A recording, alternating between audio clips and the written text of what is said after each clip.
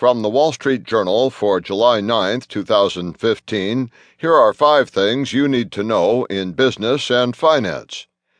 FBI Director says OPM breach was enormous.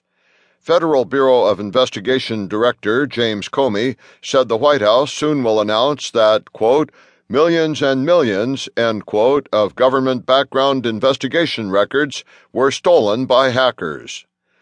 Glitch halts NYSE trading for hours. The New York Stock Exchange resumed trading after technical problems forced a halt earlier Wednesday, jarring investors and traders already unnerved by recent volatility across global financial markets. New tensions emerge in Iran nuclear talks. Heated exchanges took place among foreign ministers as Washington and Tehran struggled to overcome remaining hurdles to a final agreement over Tehran's nuclear program. Global tumult gives Fed some pause on rates.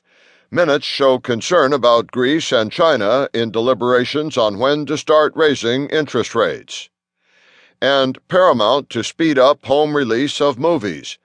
Paramount Pictures has struck a deal with 2 cinema chains, allowing 2 coming movies to be available to watch at home just 2 weeks after they leave most theaters.